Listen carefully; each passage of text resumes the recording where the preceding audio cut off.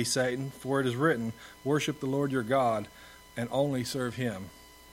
And then the devil left him, and the angels came and attended him.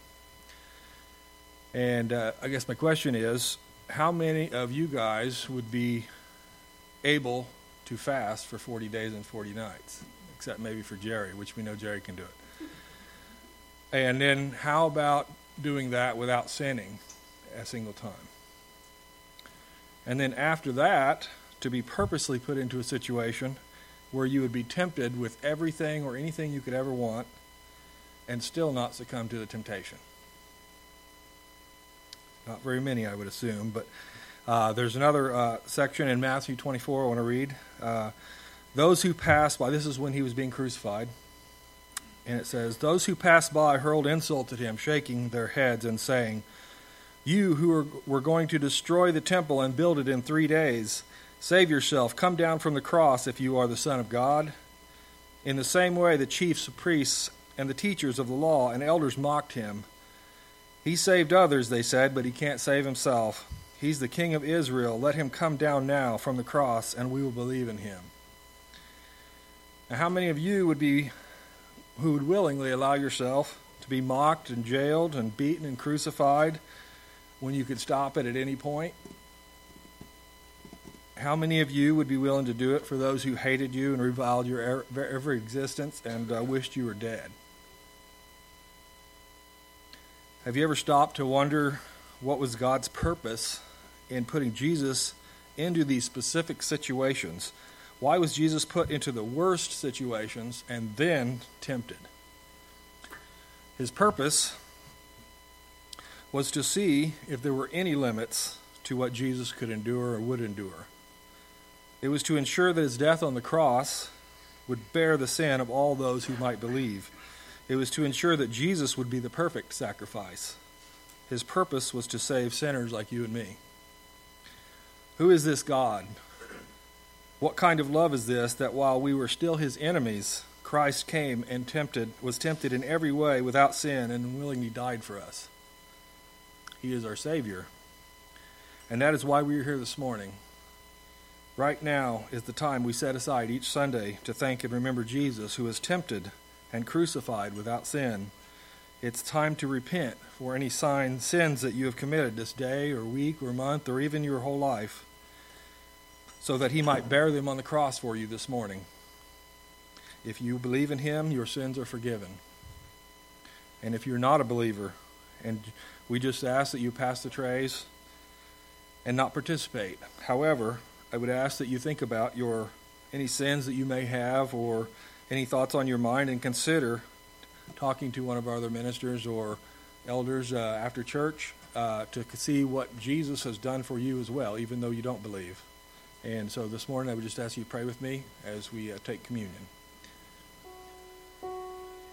Dear Father, we just thank you so much for your love for us, and we thank you for sending your Son, and we just thank Jesus for enduring all that he did and all that he went through without sin for our benefit. And even though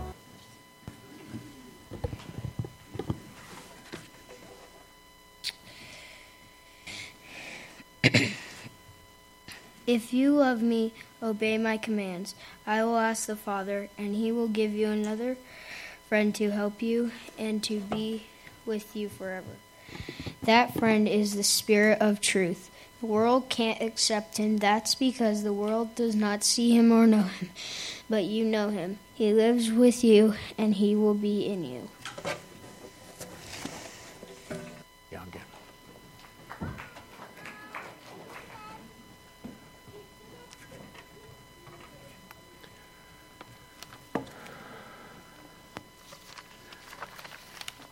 Well, happy Valentine's Day. It's really not Valentine's Day, but this is the week that I get to preach a sermon on love.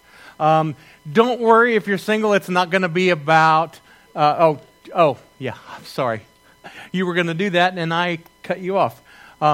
Children, if you are in the young worship, we're going to get this right one of these days, Jacob. You just keep hitting me, and we're going to figure this out. Children's worship in the back. So we are going to celebrate Valentine's Day, even though some of you are like, yeah, I don't really care about Valentine's Day. I don't have anyone special in my life. This sermon today has got nothing to do with loving a woman or a man. It has nothing, but it's going to be all about loving Jesus. And so we're going to talk about that today. But you know, I've not always been the greatest at Valentine's Day. You can ask my wife. I'm not always the most romantic. I think, pizza and a movie is romantic, and that doesn't always fly. So if any of you guys are really good at romance stuff, maybe you could kind of disciple me a little bit today, help me out so that I can, see, she's giving the thumbs up. But I get a kick out of all the fun advice. I love reading funny things that kids say, especially about love. And I was going to show this video, and I decided that probably was just for my entertainment, and so I shouldn't do it. But I found myself this last week just like watching funny Valentine's fails and wedding fails of things, people falling in the water and stuff like that. I really enjoy that. But I did bring something that I want to share with you. Because in this week where we celebrate love and Valentine's Day, there's some advice that children have given.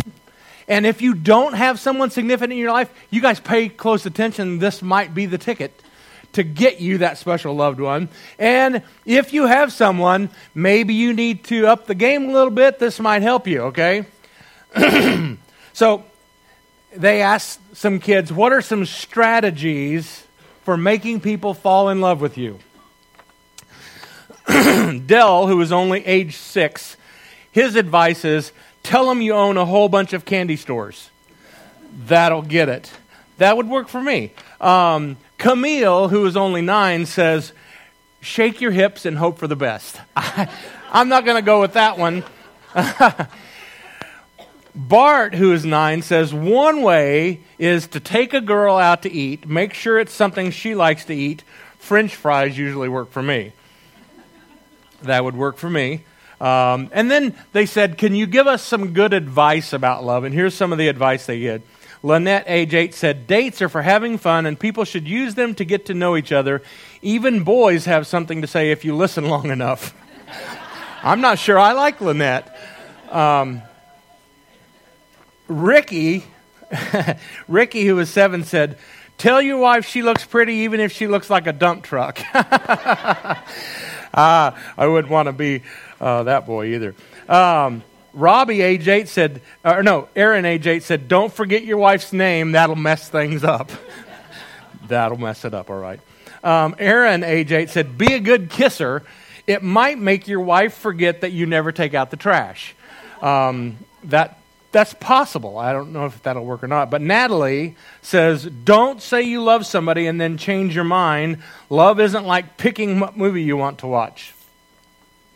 Then they said, well, can you give us some advice on kissing? And so here's Wendy's advice. She's 8. When a person gets kissed for the first time, they fall down and they don't get up for at least an hour.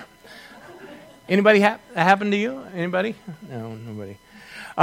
Jim, age 10, said, you should never kiss a girl unless you have enough bucks to buy her a big ring and her own VCR because she's going to want to have videos of the wedding. This is true. This is true. Doug, age 7, you learn how to kiss right on the spot when the gushy feelings get the best of you. Tammy, age 10, says it's never okay to kiss a boy. They always slobber all over you. That's why I stopped doing it.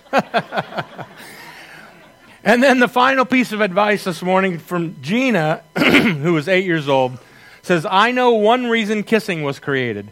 It makes you feel warm all over, and they didn't always have electric heat or fireplaces or even stoves in their houses. So there you go.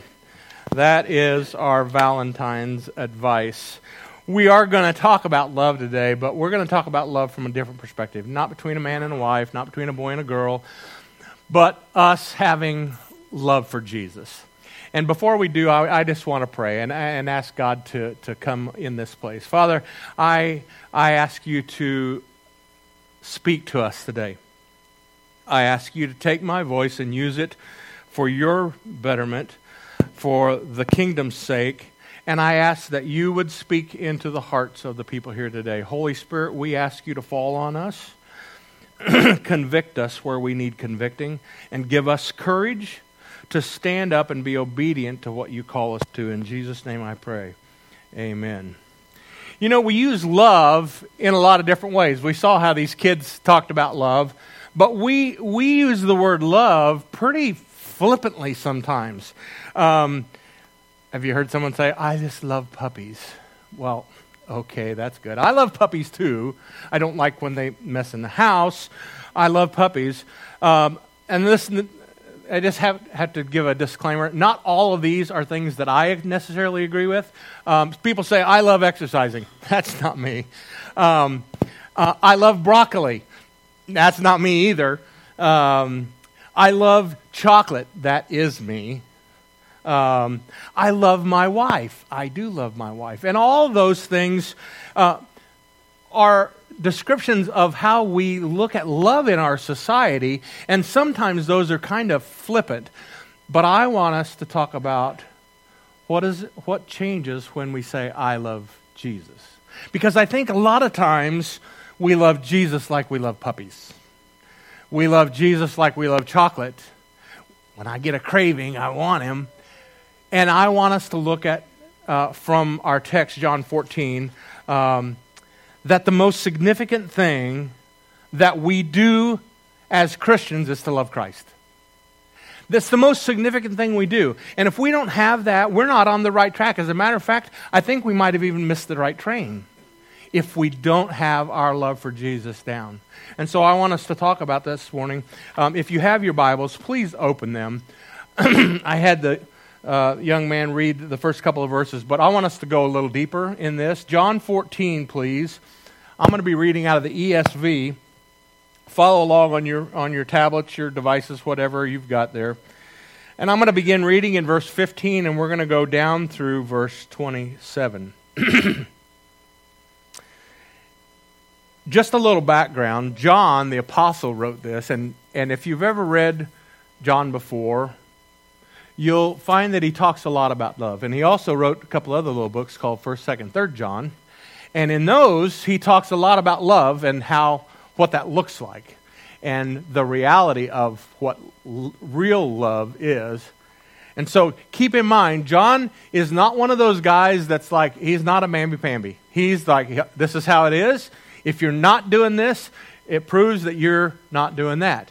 And so he says to us, beginning in verse 15, if you love me, we start the whole passage with the two-letter word if. If you love me, you will keep my commandments.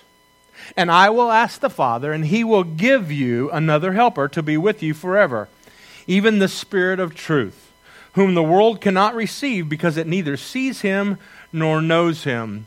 You know him, for he dwells with you and will be in you. I will not leave you as orphans. I will come to you yet a little while, and the world will see me no more, but you will see me. Because I live, you will also live.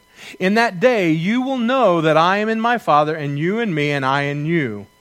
Whoever has my commandments and keeps them, he it is who loves me. And he who loves me will be loved by my Father, and I will love him and manifest myself to him. Judas, not Iscariot, said to him, Lord, how is it that you will manifest yourself to us and not to the world? Jesus answered, said, if anyone loves me, this is like the third or fourth time that he said that, if anyone loves me, he will keep my word, and my Father will love him, and we will come to him and make our home with him. Whoever does not love me does not keep my words, and the word that you hear is not mine, but the Father's who sent me. These things I have spoken to you while I am still with you, but the Helper, the Holy Spirit, whom the Father will send in my name, he will teach you all things and bring to your remembrance all that I have said to you. Peace I leave with you, my peace I give to you. Let not your hearts be troubled, neither let them be afraid. We see in here some realities of love. And I want us to see that if I love Jesus, I will do certain things. Now, I don't want you to get confused and think that I'm asking you to fill out a checklist, because that's not what this is about at all. Jesus is not a checklist kind of Savior. He's not well, if you do this and this and this, then you will be saved or whatever. That's not how Jesus works. Salvation has been taken care of. Jesus did that on the cross. It's complete. We can't do anything to add to that, or we can't do anything to take away from that. However, he does say, if you love me, you will keep my commandments. And so we're going to look at the idea that if I truly love Jesus, there will be some realities that take place in our life. The first reality is this: if I truly love Jesus, I will be obedient. I will be obedient. There was a ministerial student back in the day, and this was in a denominational group, and it was one of the groups where they assigned you your pastorate. So they said, okay, you're going to go to this church. There wasn't a church vote. They didn't come and try out. They just got whatever the parish guy sent them. He received his assignment, and it was somewhat less than what he thought he deserved, and he was grumbling about that. One of his fellow students said, well, it sure is a good thing, and the world is definitely a better place, because Michelangelo didn't say, I don't do ceilings. And it made him think that, okay, maybe me saying I don't do that or I deserve better than that. The fact is, you and I are going to be faithful. If we're going to be faithful to the ministry God is calling us, we need to understand that saying I don't do is really disobedience. What would life have been like if there was a German monk named Martin Luther who said, I don't do doors? If you don't understand that reference, Martin Luther was the one who read the Bible for himself and said, wait a minute, what they've been telling us is not true. And he put together all these theses, and he nailed them on the door of the Catholic Church, saying, listen, basically it was a stance. What if he hadn't done that? The great Reformation of the kingdom of God came about as a result of Martin Luther nailing those theses to the door. What would life be like if there was an Oxford man named John Wesley who said, I don't do preaching in fields? Maybe you don't know about John Wesley, but John Wesley was a man who was called to be a man of God and called to preach. And he would go to towns and he would start preaching. He got kicked out of so many towns for preaching, he started preaching in the pastures. And he preached, and John Wesley was the originator of one of the great revival movements in our lifetime here in America. Well, what would he have done if he said, well, I don't preach in pastures? What about if Moses said, I don't do pharaohs, or I don't do mass migrations? What would it be like if Noah said, I don't do arks and animals? What would it have been like if Rahab said, I don't do enemy spies? What would life be like if Ruth said, I don't do mother-in-laws? I don't want to hear any comments about that. There might be a mother-in-law in the room. What if David said, I don't do giants? What would life be like if Peter said, I don't do Gentiles? He was the one who was the apostle to the Gentiles. What would have happened if he said, I don't do that? The list goes on and on. I can give you a bunch more examples of people who are willing to say, because I love Jesus, I will be obedient. If I love Jesus, because if I truly love Jesus, I will be obedient. That's what our text says. And obedience says, I do. And it demonstrates what we believe. Obedience says, I do. Not obedience to check a box, but obedience because I love. We've got to keep this whole idea in mind. If I love Jesus, I will be obedient. It's because I love him, not because I have to, not because the preacher made me feel guilty, not because somebody said something about it or I saw a post on Facebook. We obey because we love. And if I truly love Jesus, I will be obedient. That brings us to reality number 2. And it says, my lack of obedience proves my lack of true love. Now you might say, well, wait a minute, isn't that just what you said in the first one? Because you said, if I truly love Jesus, I will obey. How many of you ever said, I love Jesus, and then you went out and lived sinfully? I'm raising my hand. I'm there. The reality is, we say all the time, if I would ask any one of you, I come up to you and say, do you love Jesus? Oh, yeah, I love Jesus. I'm here every week, aren't I? And I would say, I'm not sure that's the proof. It's good that you're here. God wants you to be among the saints. He says, don't forsake the gathering together. But that's not necessarily proof that you love Jesus just because you came to church. The reality is, genuine love changes how you act. I do not act the same way that I used to because I love my wife. My love for my wife changed the way I act. Now, I still struggle with pride, but pride was a big problem early in our marriage. And I'm surprised she's not raising her hand again. But I love my wife. And so because I love my wife, I changed who I was. And I'm not the same prideful man I used to be. I still struggle with pride. And I have to pray against it all the time. The reality is we can't just say, oh yeah, I love Jesus, and then do whatever the heck we want. Because God calls us to certain things. And He calls each and every one of us. If you think God hasn't called you to something, you've missed the whole message of the gospel. Because He said in Matthew 28, go into all the world. Tell them about Jesus. Teach them to obey everything I've commanded. Baptize them into Jesus Christ. So He calls us, and He asks us to do some things. Many of us would put our hand on a Bible and swear, I love Jesus. And that same person would probably walk out, and before they even got in the car to go home, have a fight with their wife. Or be disrespectful, or use foul language as soon as they get out the door.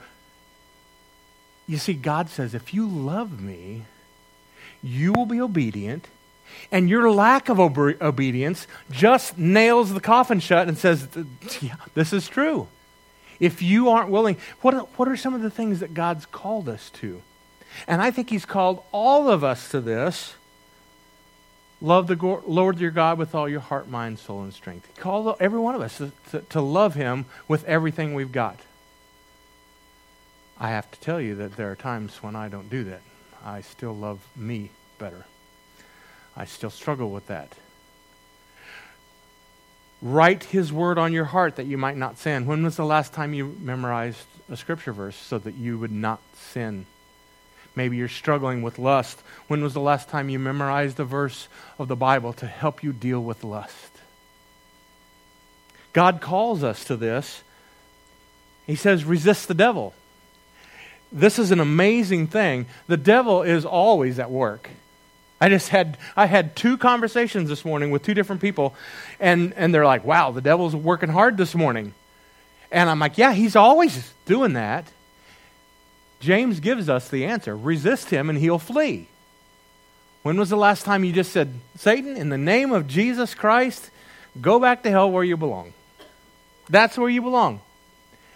We need to resist the devil. Psalm 3, 5, and 6 says, trust in the Lord with all your heart and lean not on your own understanding. In all your ways acknowledge God and He'll make your paths straight. Any of you ever had some crooked paths before? Some journeys where you're like, I can't see how to get down this road. I'm not sure I can make it. Trust in the Lord with all your heart. And here's the big part, lean not on your own understanding. You know what leaning on your own understanding means? That you're the Lord of your life instead of God. That's what that means. Trust in the Lord with all your heart. God calls us to do this. He says, abide in me. We've been talking about that. Be the branch. Have you been the branch? Have you been abiding in God's Word? Spending time praying with Him? Are you abiding in Him? And Timothy talks about training. Paul talks to Timothy about training yourself in godliness. You know, when is anybody runners? Does anybody here run? Okay, you're crazy. When he trains to run, it's intentional. I would dare say there are times when you don't want to go running. And there are times when it's like maybe it's cold or something comes up, but you have to be intentional about training to run. I have a friend, my good friend in Wichita, who loves to run, and he's done some long-distance running. He said, the most difficult part in running is taking the step off the front porch.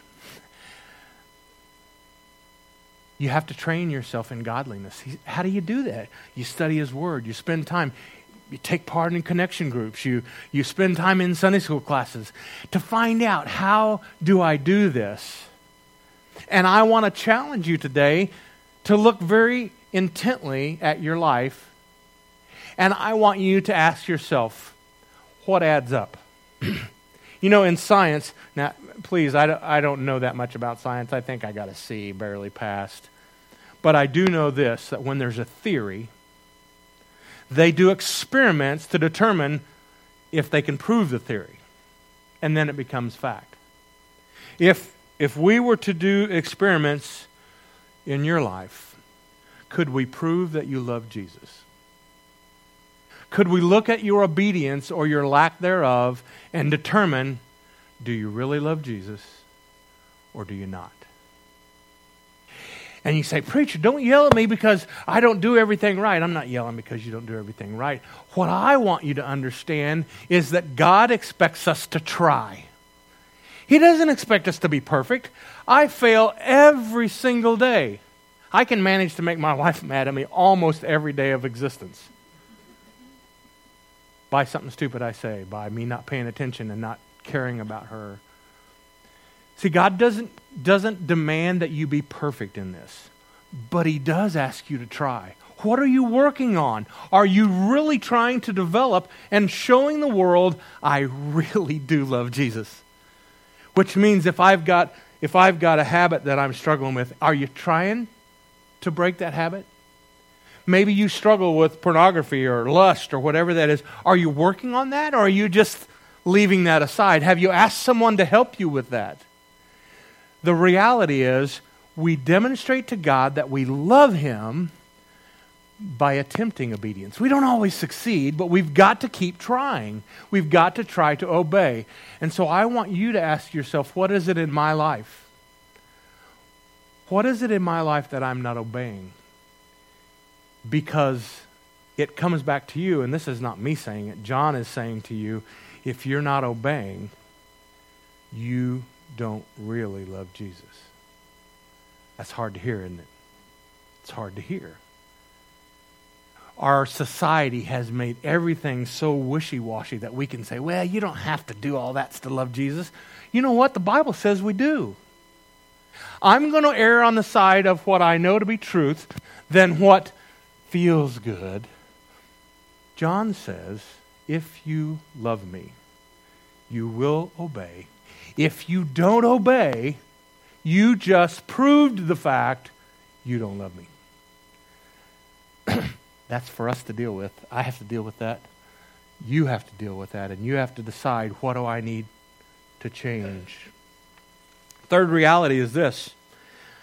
Gets better. The first two realities are like, oh man, I need to work on some things. The third reality is, if I love Jesus, and because I love Jesus, He will give me the Holy Spirit. Now, I don't know about all you guys. I think some of you probably grew up in the same situation I was in. I grew up in the Christian church, and I was told from the very beginning, here's how you get the Holy Spirit. You get baptized. Anybody else heard that? Acts 2:38 says, repent and be baptized, and you shall receive the gift of the Holy Spirit. That is absolutely true. However, that is about an act. And Jesus is not about acts. He is about relationship. And so John says in our passage that because I love Jesus, He will give me the Holy Spirit. It's not so much an act, but a relationship. Jesus says, if you love me, you will keep my commandments, and I will go to the Father, and I will have Him send the Holy Spirit. Yes, the truth is, at baptism, that's when He says, that's the promise. However, it's not because of the act of baptism that the Holy Spirit is given. It's because we love Him, we're obedient to Him. Jesus says, I'm going to take that to the Father, and I'm going to send you the Holy Spirit. It's all about relationship. That's why we're talking about love. Love is about relationship. It's not about duty.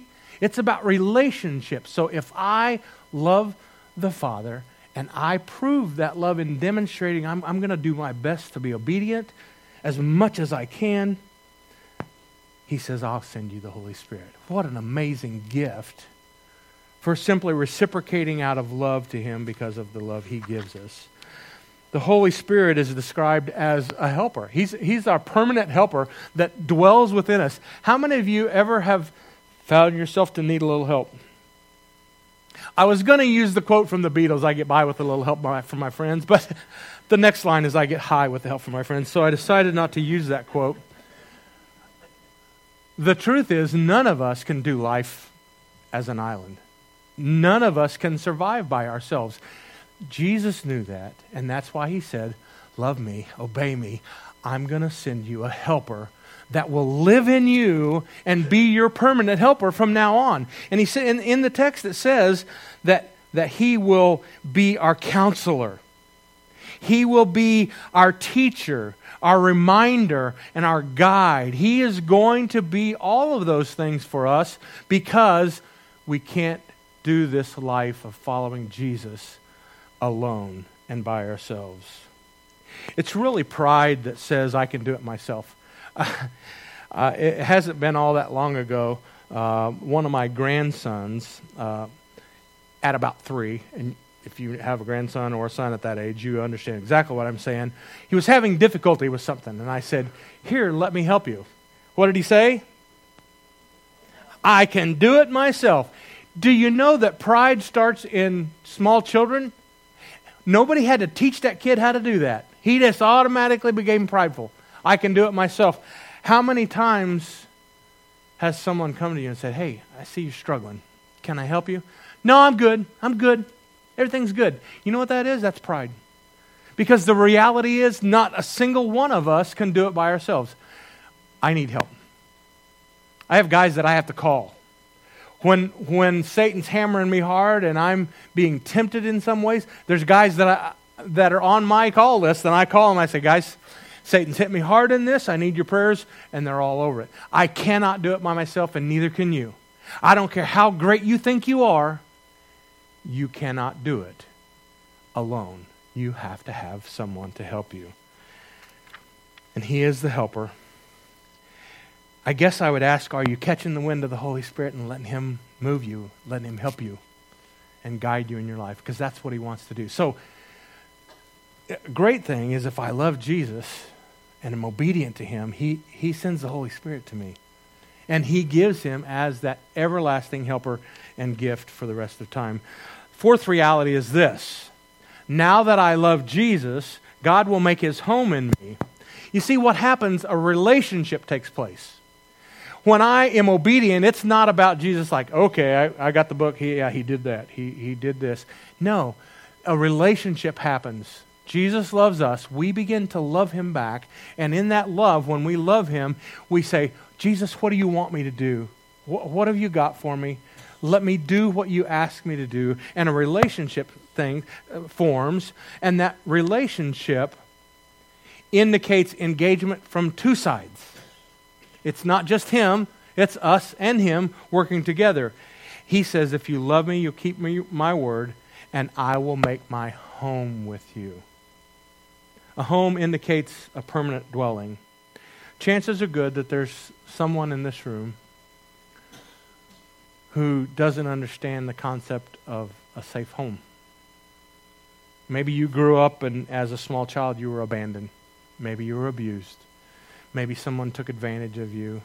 And maybe life was never good at home. And so that concept of having a home may be a little foreign to you. But the home that God wants to provide is not the home where you get hurt. It's a home where Daddy loves you. And Daddy wants to be with you. And he wants to spend time with you. And he wants to help you. Hebrews 13:5. The second half of it said, Jesus says, I will never leave or forsake you. Some of you have been abandoned.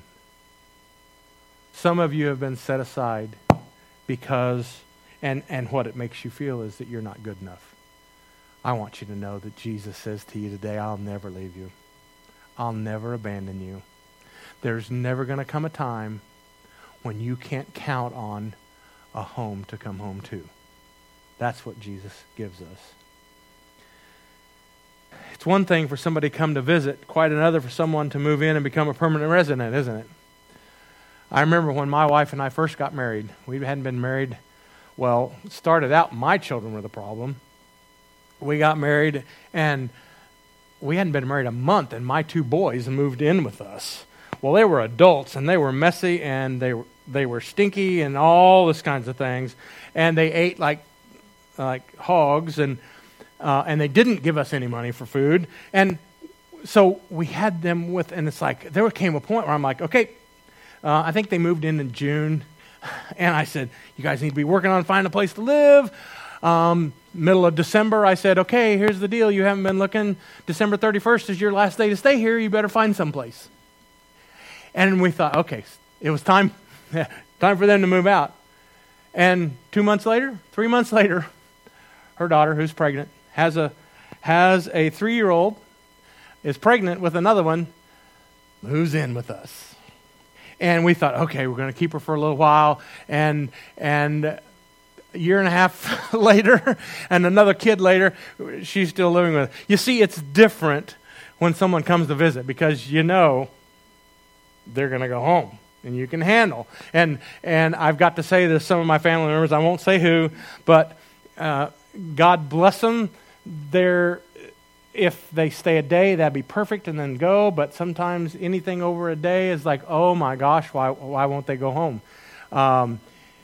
You know the feeling, right? When someone comes to say, and it's just too long. The truth is, when he brings his home with us, it's not just for a visit.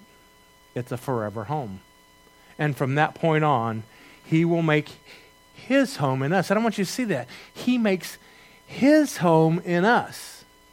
We get to come home to him, but his home is in us. He lives in us. So when I love Jesus, when God makes his home in me, the fifth reality is this. When I love Jesus, he gives me peace. When I love Jesus, he gives me peace. And that doesn't mean the absence of conflict, okay, and trials, which is usually what we want. So you hear a mother say, I sure wish I had a little peace. What that means is, will those kids please stop yelling, and can I have 5 minutes to myself to drink a cup of coffee? When we say, I want peace, a lot of times we're thinking, I just want the absence of conflict. Well, the truth is, in the world we live in, we will never have an absence of conflict. There's always going to be conflict. However, peace, the way Jesus describes it, is different than the way the world describes it. Jesus says, not as the world gives, I give you peace. And he says, let not your heart be troubled. In the midst of the conflict, there is peace. Because the heart relationship with God, with Jesus is there, and he brings peace. You remember the scripture that says, peace that passes all understanding? That's the peace in the midst of conflict. That's the peace in the midst of trials that we can understand. I don't even know how I can be standing right now. I don't know how I'm making it through. It's because God has made his home in you, and he has brought peace to you that is beyond and outside this world's understanding of peace. This peace that Jesus gives becomes the source of courage with how we face our days. It gives us courage to live our lives in a world that is messed up. And it's so interesting to me that all of this that we've talked about this morning, all of these realities lead back to the first reality. All of them lead back to, if I love Jesus, I will be obedient. Each of these realities build on the first one. If I love Jesus. So this morning we're going to come to a time of decision. And I would like to ask the band to go ahead and come back up. And we're going to sing an invitation song. See, every one of us Every one of us has a next step that we need to take. I don't know where your next step is. God's calling me to some of my next steps.